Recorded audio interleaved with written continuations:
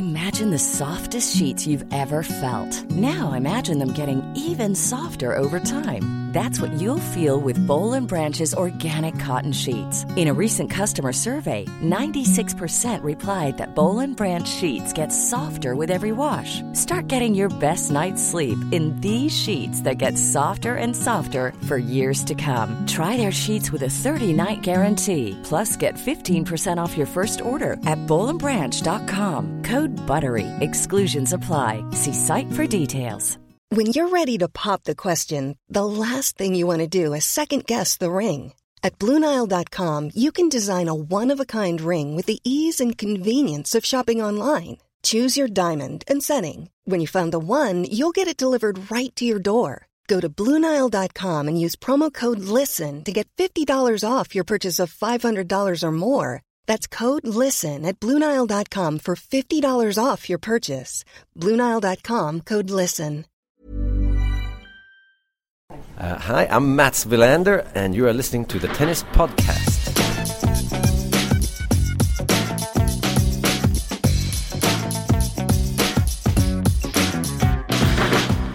Well, hello and welcome to the Tennis Podcast, episode 35, and it is the morning after that epic final between Andy Murray and David Ferrer in the Miami Masters final. I'm still in Miami. I'm David Law. I was commentating on the match for almost 3 hours on BBC Radio 5 Live last night. But I don't think I'm quite as exhausted somehow as Mr. David Ferrer and Andy Murray. I don't think I've ever seen those two individuals, certainly not since Andy Murray became the physical specimen that he now is. I don't think I've ever seen them look as exhausted as they did last night. And that was only in a 2-hour, 45-minute match. Goodness knows what would have happened if it was the best of 5 sets. But it was a thrilling end to the match. It was exhausting conditions in the heat and humidity. But Andy Murray saves match point and wins the match. Catherine Whitaker is here with me, here on the Tennis Podcast. Catherine, wow, what a match. Yes, what a match. I've had several texts and messages from sort of friends and family who are casual tennis supporters saying, goodness me, that was quite something. I switched on just to see how Murray was getting on, and 3 hours later I was still there watching. So yeah, and I feel like I've almost got sympathy cramps this morning just from having watched them perform that incredible demonstration of physicality, because that's what it was really, I'm full of admiration for them. Absolutely. I mean, Andy was saying afterwards in the interview we did with the BBC, he was saying, I was on my last legs. I mean, it's as simple as that.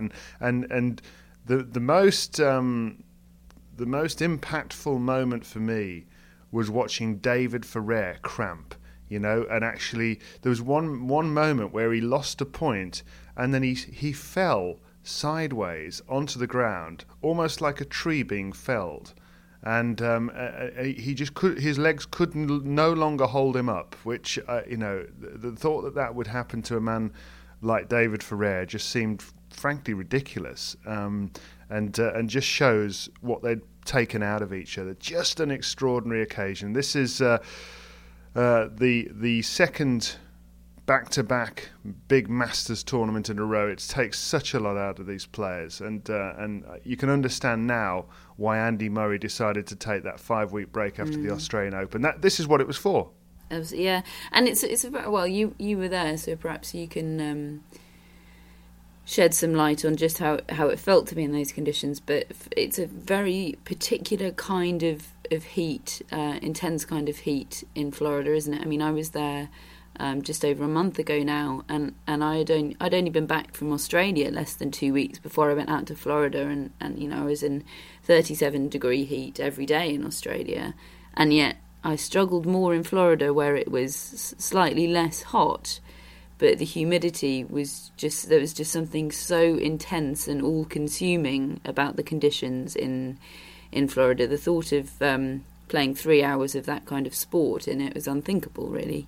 I mean, you could have done it, obviously, Catherine. I mean, what with your fitness level? I'm just being modest, yes. Yeah, well, we like to be here on the Tennis Podcast. Yeah, and I mean, when I actually, and I'll name drop here horrendously, when I got the chance to warm up Laura Robson for her run to the doubles final. I mean, I was obviously taking her to the cleaners, and but she understood that, and she sort of took the positives, as the players like to say.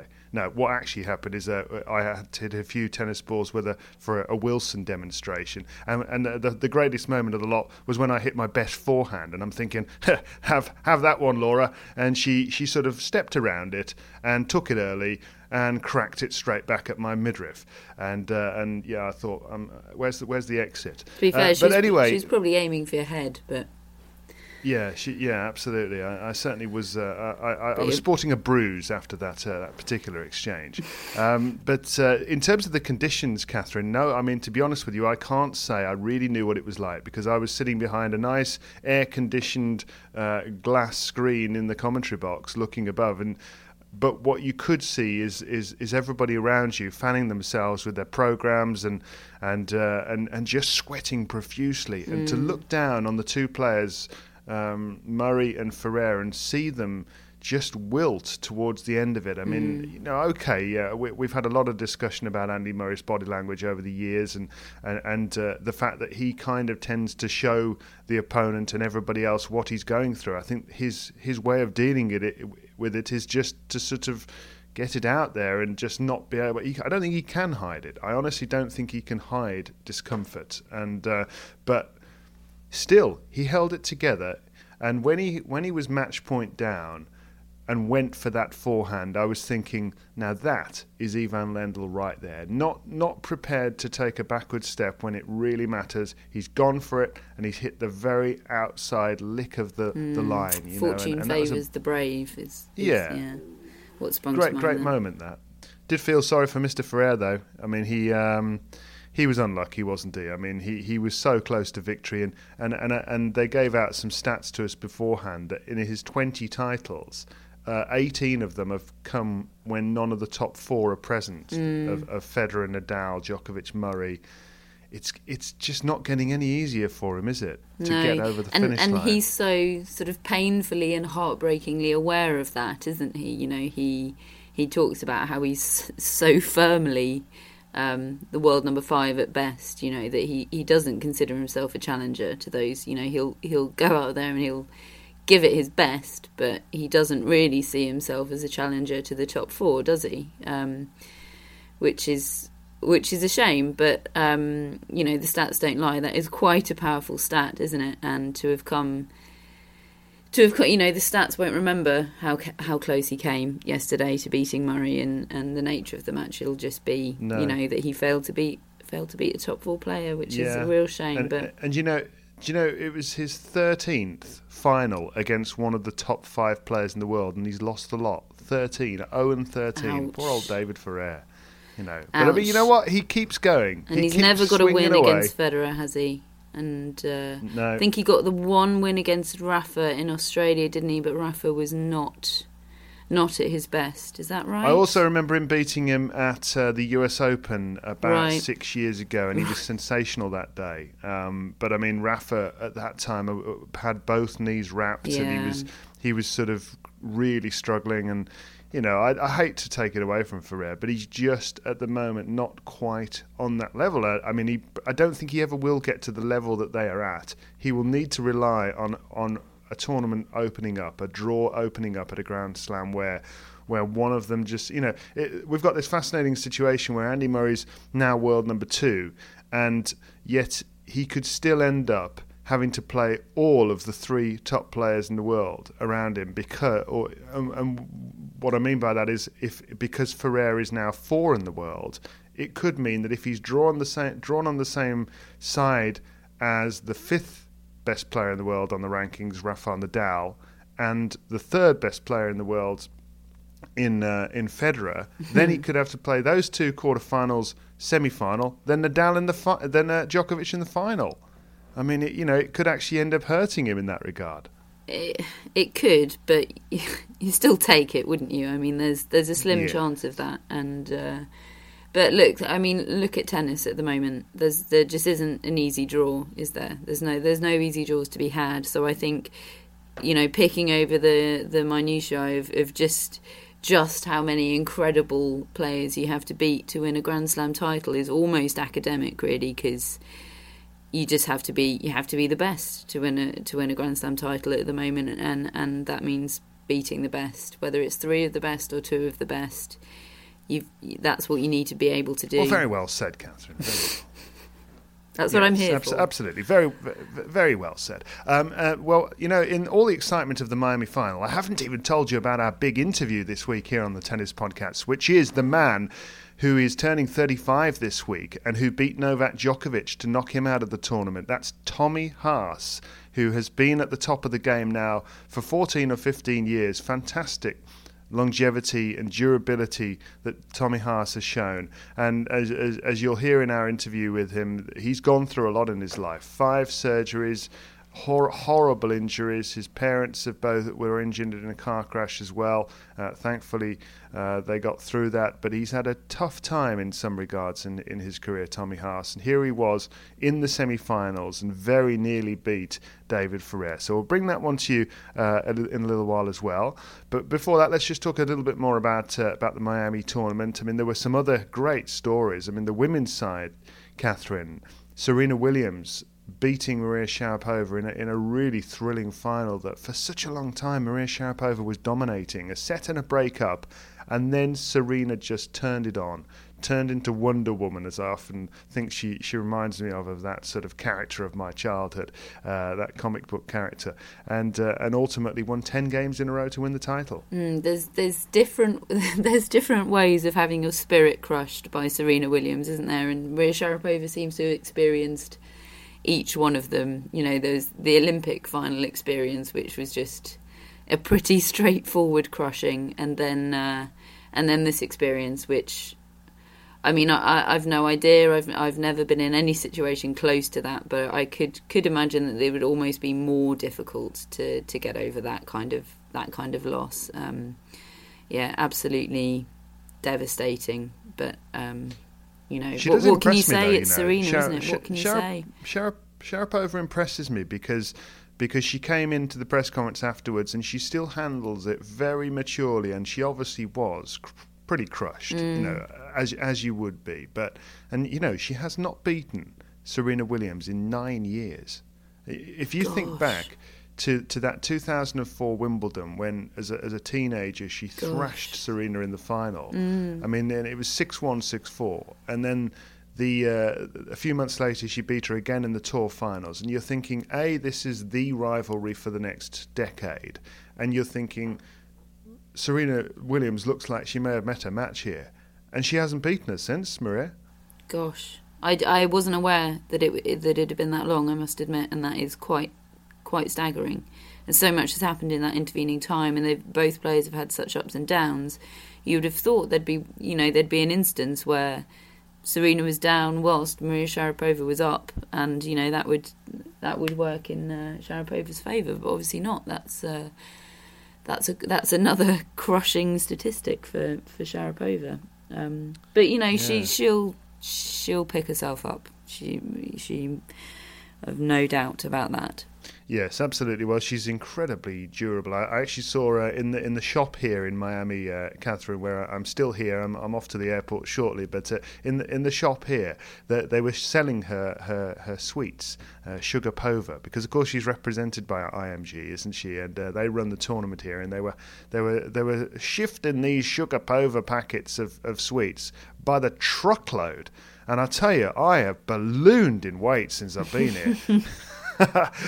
And largely because of Maria Sharapova's sweets. She doesn't look much like a sweet eater, does she? But, I'll take her word for it. Yeah, absolutely. No, she doesn't seem to put on weight, but her teeth are terrible. No, they're not really. It's been a great tournament actually in Miami. I mean, and even in the absence of Nadal, who was injured, he wasn't injured. He was resting the fact that he didn't want to put his knees through it anymore, didn't he? After Indian Wells, and Federer decided to continue his break. But Djokovic's loss was an interesting one against Tommy Haas, because Djokovic looked in really good fettle early on. I mean, he was dismissing opponents with the minimum of effort, and then he runs into Tommy Haas. And that particular night, I don't really want to use the word cold, Catherine, because I know that you're sitting there in about 6 inches of snow at the moment, but relatively speaking, it was a nippy old evening. It's certainly the coldest I've been at a tournament. Did he struggle to cope? Oh, yeah. My heart goes out to him. At one point, we even had to sort of put our shirts back on, and some people were even wearing jumpers. But no, I mean, it was, for a tennis tournament, it was nippy, and the ball was reacting differently. It was. I guess it was slowing down. Tommy Haas loved it, David. And he's world number one. The ball reacting differently in sort of slightly lukewarm conditions. That does not an excuse make. It changes things, though, Catherine. It changes things, but he's not lacking in experience, is he? I mean, okay, perhaps he hasn't got quite as much experience as Tommy Haas, but in terms of years, but in terms of winning and overcoming, adverse conditions. He was trying his best. What more do you want? Well, exactly. That's what I'm saying. He's trying his best, and I don't think, I'm sure there were adjustments that needed that had to take place as a result of the conditions. But he's world number one. If he was an inexperienced up and comer, then that could account for quite a lot, I think. But I think that's possibly giving him too much credit, really, to contribute to too much of that loss to the conditions.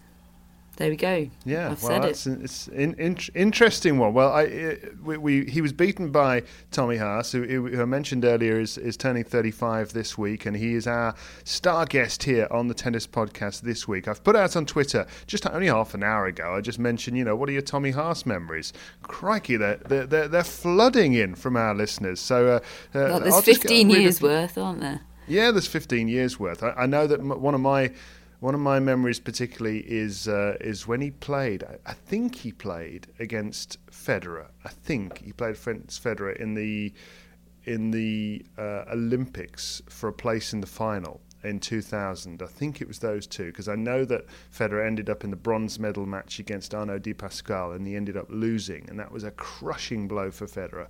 But Tommy Haas advanced to the final against Yevgeny Kafelnikov, and I remember that quite vividly as a final, and he's got that lovely single-handed backhand. He's still wearing the back-to-front cap at 35, which I think is pretty cool. So it certainly inspired me to wear mine back-to-front this week, I can tell you that. It's just that I don't pull it off quite as well. But I also remember him winning the tournament in Stuttgart, best part of a decade ago, in fact even more now, and he was irresistible that week. He does play so well, and this week particularly, he has just been so clever on the court. You see the variety he has on that backhand particularly. He'll often sort of slice the ball really short and knife it sort of with right to left slice and spin and take it away from the opponent, and then suddenly hit a topspin cross court the other way, and then he's got the forehand to back it up, but he's got just a bit of everything on that backhand. But we've got a memory here from Chris P on Twitter at Tennis Podcast, sent it in, and remembers him beating James Blake in the 5th set at the US Open a few years ago. And he also remembers the epic self-rant at the Australian Open. And I actually looked this up on YouTube the other day, Catherine, and it's the first time I've seen it, and it is just hilarious. Somebody has caught Tommy Haas at the changeover talking to himself in German, and there are subtitles coming up on the screen saying showing us what he's saying, and he's just basically having a go at himself, saying, "You can't do this. How can you do this? How can you possibly do this? You are just so terrible." And he's just talking at himself throughout the changeover, and then he gets up and he goes and wins the match. Just great stuff. Yeah, that sounds brilliant. I'm going to look that up on YouTube immediately. Yes, you are. Can we finish the podcast first? There's something almost a little bit old-fashioned about his game, isn't there? You know, what you were saying about the variety he has. Or perhaps old-fashioned is, in the nicest possible way, perhaps classical would be would be a more appropriate way of putting it. And he has that physically, he has that Federer-esque thing of just looking like an athlete. There's something so balanced about his body. He never looks to be off balance on a tennis court, which is quite some skill or natural ability. And when he's on, he's so smooth to watch, isn't he? He's so smooth when he's in full flow. Testament to his fitness as well, isn't it? That he keeps himself in such good nick that he's not off balance. Andy Schooler, Catherine, mentions the Australian Open semi-final of a few years ago, good decade ago or so, when he was leading Marat Safin, and then the rain came and changed things around. I should add, I'm not going to be too specific about dates here, A, because I can't remember them, and B, because I don't completely trust everybody's memory, because I haven't actually checked the dates. But then there's the reference of the Stuttgart tournament that I've mentioned earlier on from Mario GPA in 2001, he says that was, and also the Wimbledon semi-final against Federer in 2009. Yeah, it's hard to believe. Yeah, he's reached a Wimbledon semi-final as well, and Rian also points out that semi-final and mentions just how friendly he and Federer were after that, and it's true that there seems to be a real affection from Haas towards Federer and vice versa. I mean, of course, they came up together. They were part of, when I was on the ATP circuit back in sort of 2000, 2001, there was this big advertising campaign that the ATP launched called New Balls Please, and they lined up the players looking mean and moody, and that generation included the likes of Tommy Haas and Leighton Hewitt and a very young Roger Federer, who was very much on the outskirts of that campaign at the time because he hadn't done anything yet. Marat Safin was in it, and Gustave Kuerten, and obviously ultimately it's Federer that has come out with all of those Grand Slam titles, and Tommy Haas has left with none at all.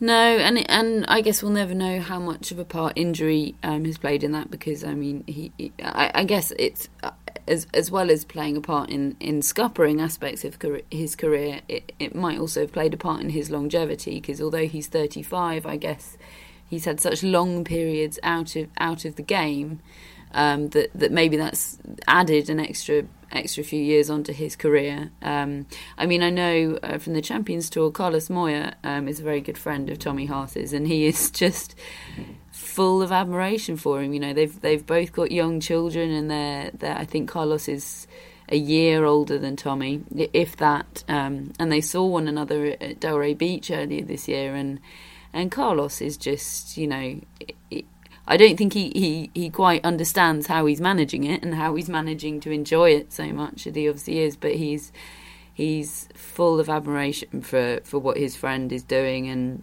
I think as you said, it's just love of the game, isn't it? You're not still playing at 35, Well, if you consider, Catherine, that Carlos Moya is not, he's pretty much the same age, and they could be on the Champions Tour together, the ATP Champions Tour on which you work and I work, and their Tommy Haas could be playing it too.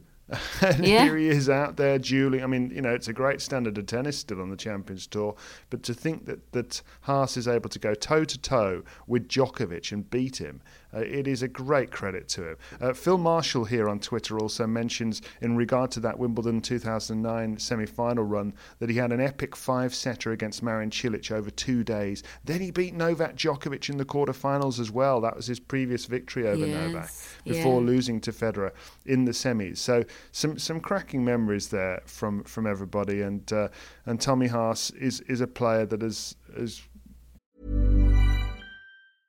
Imagine the softest sheets you've ever felt. Now imagine them getting even softer over time. That's what you'll feel with Boll & Branch's organic cotton sheets. In a recent customer survey, 96% replied that Boll & Branch sheets get softer with every wash. Start getting your best night's sleep in these sheets that get softer and softer for years to come. Try their sheets with a 30-night guarantee. Plus, get 15% off your first order at bollandbranch.com. Code BUTTERY. Exclusions apply. See site for details.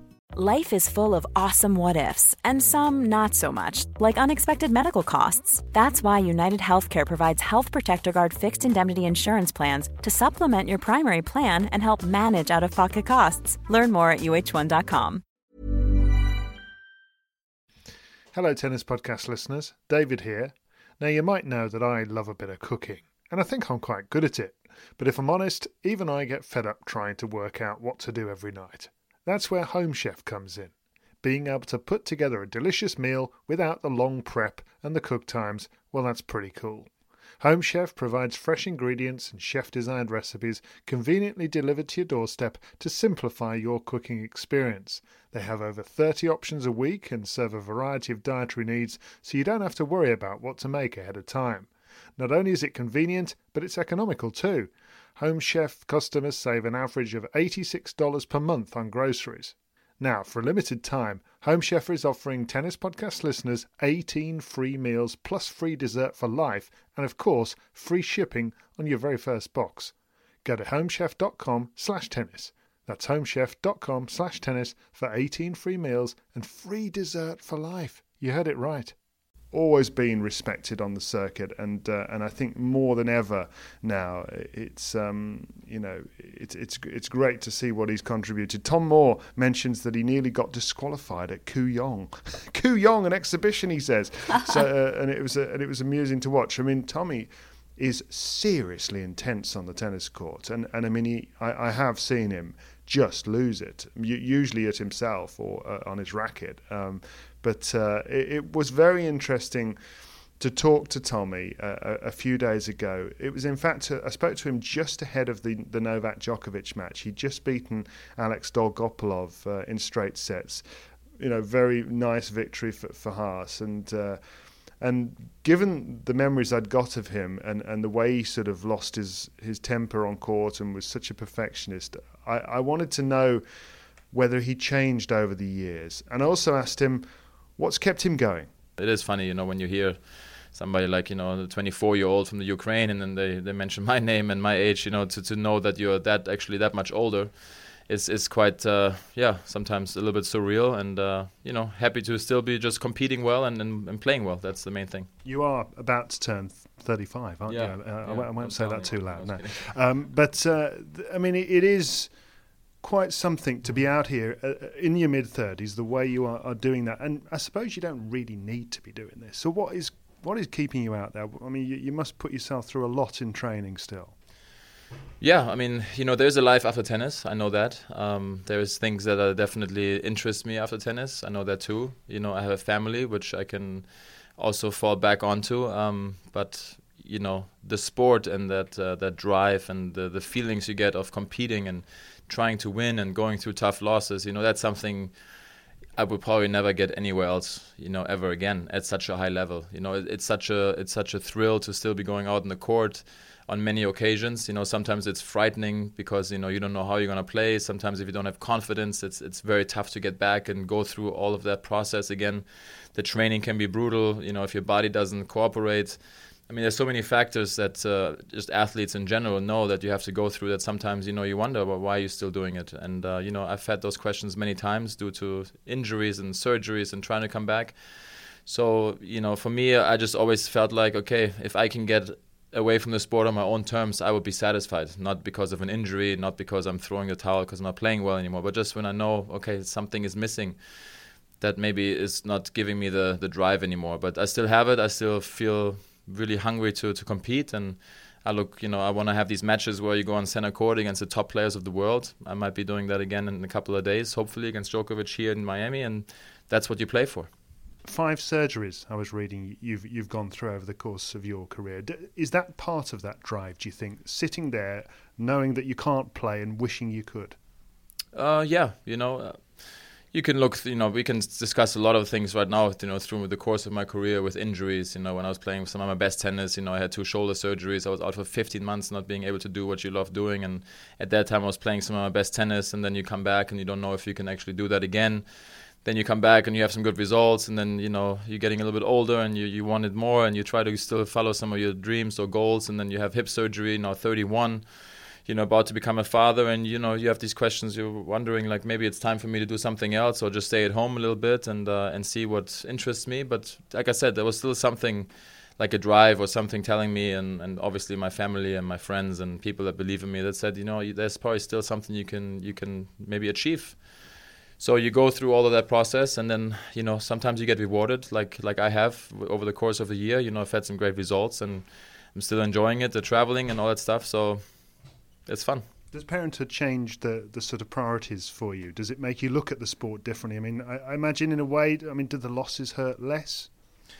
They do hurt less, yeah, that's for sure. I mean, maybe that's that the first couple of minutes after a tough loss or something, satisfied with, it still drives you crazy, and you still don't like it as much. But when you know that, you go home, or maybe even if your family is with you at the tournament and you have your daughter running at you or just looking at you, it disappears immediately. Where in the past it didn't really do that quickly. So that is a plus in some ways, and being a father or enjoying parenthood, you have different responsibilities and other things in life that make you realize that tennis is just a sport, and at the same time it is fun to win, and you try to do everything to possibly do that. And if you lose, you try to at least walk off the court feeling like you've gave it your best shot.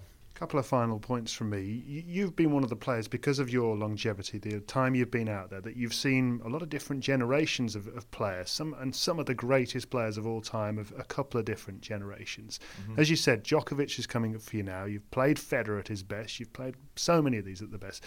Who's the best for you?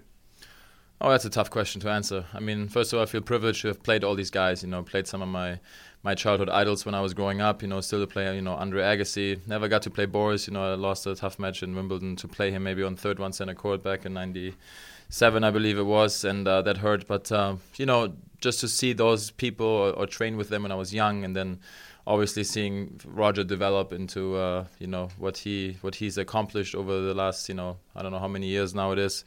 It's tough to keep track, but when he plays his best, it just shows you what you can do on the court, and how you just have no answers of what to do against that. And even then, I felt like I've had some great battles against him and some great matches that I'm very proud of. And then you play somebody like Rafael Nadal, his best, and you give it everything you have, and you feel like you've won the point twice, and then he just passes you on the run, and you just like looking around, going, "What? This is impossible, right?" And then you play somebody like Pete, and, you just can't read his serve, and, even his second serve, and it's just, when he needs it, he just pulls it out, or he, does the forehand on the run when he needs it, just gets that break, and you just know it's coming, and that drives you insane. And, you have now like somebody like Djokovic, who is just dominating pretty much the last year and a half or two, where, he's doing some things on the court that you can't really believe at times, and the Murrays, and, it's crazy. I think it's great for the sport. I mean, I'm happy to have played all these guys. I'm still happy to go out there and still see what I can do against them. Having beaten Roger last year on grass in Halle was, one of my greatest success moments in my tennis career. It's a great sport. And finally, what you mentioned you've got some things you'd like to do when you finish tennis. What are they? Yeah, we'll see. It's not really much to discuss about right now, because I'm still a full-time tennis professional, so there's nothing to say. But I'm looking forward to the challenges after my tennis career. So there's Tommy Haas, Catherine, and he is planning a lot of things post-career, but he has absolutely no intention of retiring just yet. In fact, we asked him, because I was curious after that interview, how long do you see yourself doing this for? Could this be your last Miami tournament? And he said in his press conference, he reeled off every single week of the rest of the year and what his plans were. Sort of this clay court season next, then the grass, and then the American hard court season, then you're into Asia, then there's the indoor circuit, and then it's Christmas, and it's Thanksgiving, then it's Christmas. Oh, and then we're into 2014. So yes, I absolutely intend to be back here next year. But great stuff from Tommy Haas. Yeah, brilliant. I am so pleased to see him still at the top of his game. It's sometimes not enjoyable to see somebody playing beyond their best. I suppose somebody who has been, but he's just extending his best, isn't it? Which is quite incredible. So good luck to him for the rest of the year. Yeah, absolutely. No, absolutely. Great stories. And we've had a little side story here in Miami, Catherine. We mentioned it briefly earlier, and because I credit myself with the form of Laura Robson, having been her hitting partner for about 5 minutes and taking her best shots and walking off with bruises. That she joined up on the very eve of the tournament. She joined up with Lisa Raymond, who's 20 years her senior. 39 to Laura Robson's 19, and Lisa's won, double figures of Grand Slam doubles and mixed titles. And they got together. They'd never played together before. They go all the way through the draw, and they end up beating the world number one pair in the semi-finals of Roberta Vinci and Sara Errani and get to the final. I mean, it was amazing and great to see, because Laura Robson afterwards, we interviewed her 3 times for BBC Radio, and we'll play those for you now. And as you'll hear, they really got on well together, and they had a great time. First of all, Lisa, perhaps you could explain how the two of you got together. Well, it's actually a funny story. I was supposed to be playing with Sam Stosur, and about 2 days before the tournament, she pulled her calf muscle in Indian Wells. So I was scrambling for someone to play with here, and we have the same agents, or we're both with Octagon, and I was talking to my agent, and she just said, how about Laura Robson? And I said, well, can we get a wild card? I said, let's do it. So. And it seems to be working out pretty well, Laura. This is great, semi-finals. Yeah, it's really exciting. I thought we played awesome today. And, we've played awesome in all our matches, but especially awesome today. And, I don't think Lisa's missed a volley all week, so it's going well. Now, Lisa, I don't really want to be the first person in this room to bring up age, but I've got to do it. Okay. So, I'm 20 years older than her. That's okay. What is it like, though, to suddenly realise that? Well, I try not to think about it too much, but, it's great for me because she brings so much energy to the court. I mean, it's fun for me to play with somebody who is, could be my daughter, who is younger, and, and she's, it's almost like a new world to her. She's got so much excitement, and she's got such a great future ahead of her. And, maybe, I can teach her a little bit with the doubles and my experience. And, again, and she brings such an excitement for me to the court. It's fun practicing with Laura. It's fun being out there in the matches. So it's been great. Laura, you have played doubles with a few different people, including Andy Murray. What is it like being on the court with Lisa? Please don't compare me to Andy. Why not? It's better. It's better with Lisa. Hated to say that. Yeah, I've been lucky enough to play with some really, really great partners, and Lisa's obviously one of them. 12 slams?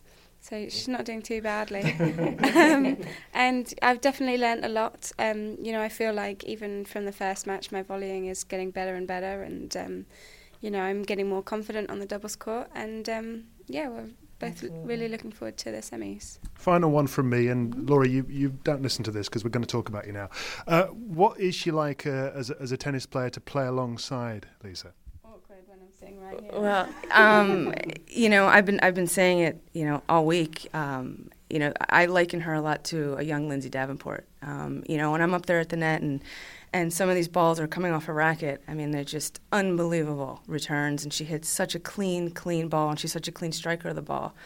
And, like I said, she's got a phenomenal future ahead of her, and, her volleys, just in this past week, she's improved so much, like Laura said, today, she was stepping in front of me and hitting some unbelievable volleys, so...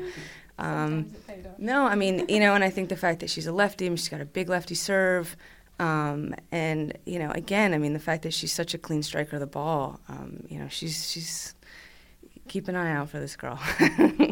Laura, you were out there against the world number one doubles pair. They've won 3 of the last 4 Grand Slams. It's an amazing performance. How did it feel? Felt pretty average, really. No, I thought we played really, really well today, and straight from the start of the match, we were firing. I was trying to be aggressive from the baseline. Lisa definitely took advantage of the net, so we had a very good day. Lisa, you mentioned that you felt that you would click as a pair when you got together. You've been playing this sport for a long time with lots of different partners.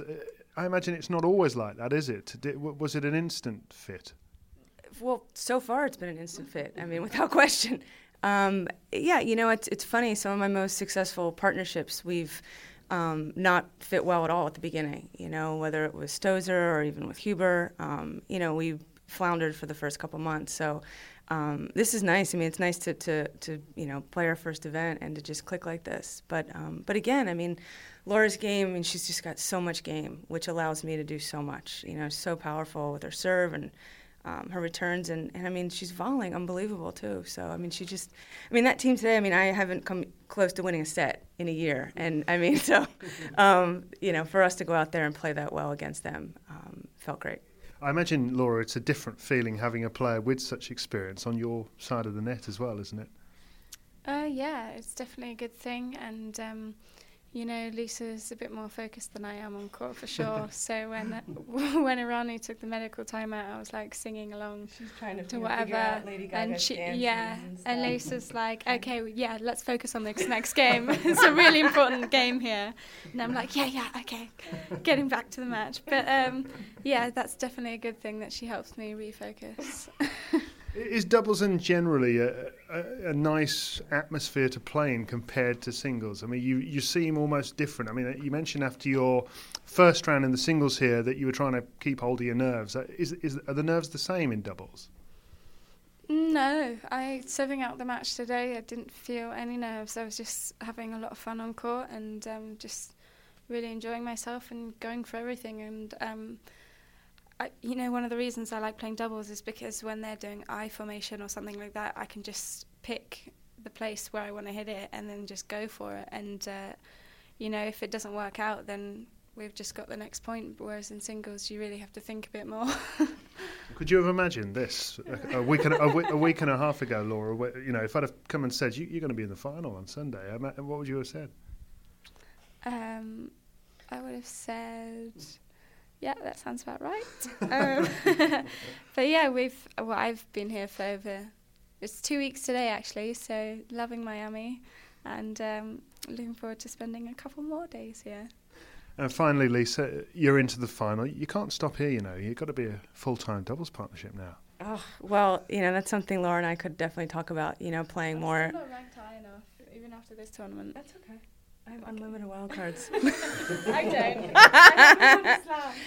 don't. But, again, it's something, I'd love to play more with her. And we'll just, talk about it. But I really think that it's a great partnership, as far as especially our styles of play. Again, like I said to you guys the other day, she just... she kids around that I was more serious and she was, a little more lighthearted, on the changeover. But that's great for me too, to kind of, have more of a laugh out there and enjoy myself, but yet still be as serious and still want to win. So that's something you'd like, Laura, to carry on playing with Lisa a little more? Absolutely. I think we're doing pretty well so far, so why not? Well, Lisa, it was ultimately unsuccessful in the final, but a great week. Great week, successful week. Unfortunate, we came up a little short today, but, so many positives to look at and, a lot to look forward to. Are you sure that you two have never really played together before? Because we've got Laura behind you making fun of you here. We've had discussion of mutual admiration of horror movies. I'm not making fun of her. She's just the perfect height for a shoulder rest. Nice. Good for something. But she moves so fast at the net that it doesn't matter that she's a little bit on the short side. Good for Dad. But yeah, I thought we played amazingly well together, seeing as it was only our first tournament together, and I think we have so much to improve on in the future, and I think we can do really well, especially on grass. You're already talking about the future. How much are you planning ahead? Laura's just mentioned grass there. Does that mean Wimbledon? But yes, I think, I've got to talk to a couple people, but I love this partnership, and I feel like for me, I need to play with somebody who is, fully committed to the doubles and, is going to play a full schedule and, because I think that's important to be on the court together as much as possible and gain that momentum. So, I think you will see us at Wimbledon. Wow, that's very exciting. And what next for you, Laura? Where do you go next? I am about to get onto a flight to Charleston in about 2 hours, so I'm going to have the world's quickest shower and then jump in the car, and Lisa's going tomorrow morning, so we'll see each other there. Happy memories. And any horror films on the plane? On the plane. Well, I still have to see The Human Centipede. I have not seen that. What on earth is that? What on earth is The Human Centipede? It is what it sounds like. I'm not watching that. I can say the rest on the radio. Okay, all right. Well, it sounds horrendous, but I'm glad you both enjoy it. Thanks very much for all your help this week. Thank you. Thank you. Thank you. So there's Lisa Raymond and Laura Robson talking to me for BBC Radio 5 Live earlier this week, Catherine, and Lisa Raymond revealing that they will play at Wimbledon together. What a story that'll be. Well, I suppose Laura's got pedigree in doubles at her young age, hasn't she, at Wimbledon? So having won the mixed silver medal there at the Olympics. So yeah, I guess Lisa Raymond just wanted to Bagsy her early, and why not? That's brilliant news. No, it really is. No, it's great to see, and I particularly liked the way Laura sort of carried herself in the interviews with Lisa. You could see how much she enjoyed having company on the court and in the interview room. I sometimes think that Laura looks pretty anxious in both on court as a singles player and in the press conference room. I mean, she's very young, of course. She's only 19 years of age, and I do think as much doubles as she can play, I think some players are better off without it because of the way it sort of exhausts them and so forth. But I think that Laura Robson, certainly in the next year or two, it'll really do her good to be a doubles player as well as a singles player. I think it can help her. Yes, definitely, and I think possibly a reference to be made to the what Heather Watson said after her loss in Miami, which she later admitted was a slightly knee-jerk reaction to what was obviously a horrible loss. But these are very young people, and tennis is a very lonely sport on and off the court. And I think a bit of doubles here and there, particularly with somebody really experienced and like Lisa Raymond, who's obviously got a lot of wisdom to impart, can be no bad thing, really. So yeah, it's interesting you talk about sort of a change in Laura in press conference scenarios and everything, because that's exactly what I'd sort of hope to see as a result of playing a bit of doubles and having some success. Success, however it comes, can only be good for confidence, can't it? So I think it's a brilliant thing for everyone concerned. Yeah, no, absolutely. Great stuff. And it's been a really good tournament in Miami. It's Davis Cup week next week, so we'll be following that with interest here on the Tennis Podcast. We've got some great interviews that we've got to play you as well over the coming months. I've been speaking to Bob Brett about the Boris Becker and Goran Ivanisevic years. Wonderful stories, the great coach Bob Brett's been telling me. I've spoken to Nick Bollettieri, who talked all about the Andre Agassi years that he spent and many other players that he's been with as well. I talked to David Felgate about bringing Tim Henman through from 17-year-old to Grand Slam semi-finalist. We've also spoken to his new pupil, Donna Vekic, who's the youngest player in the top 100. And, Catherine, I spoke to Serena Williams. How cool is that? Pretty cool. Pretty cool. Absolutely. She'd just beaten Maria Sharapova in the final, and she was able to talk to us on the BBC, and also an interview we can hear on the Tennis Podcast. So we'll look forward to bringing you that. Catherine, thanks for joining us. It's been a pleasure as always. Very welcome. And until the next time. Absolutely. And thank you to all of you for listening. And we'll be back speaking to you soon here on the Tennis Podcast. Bye-bye for now.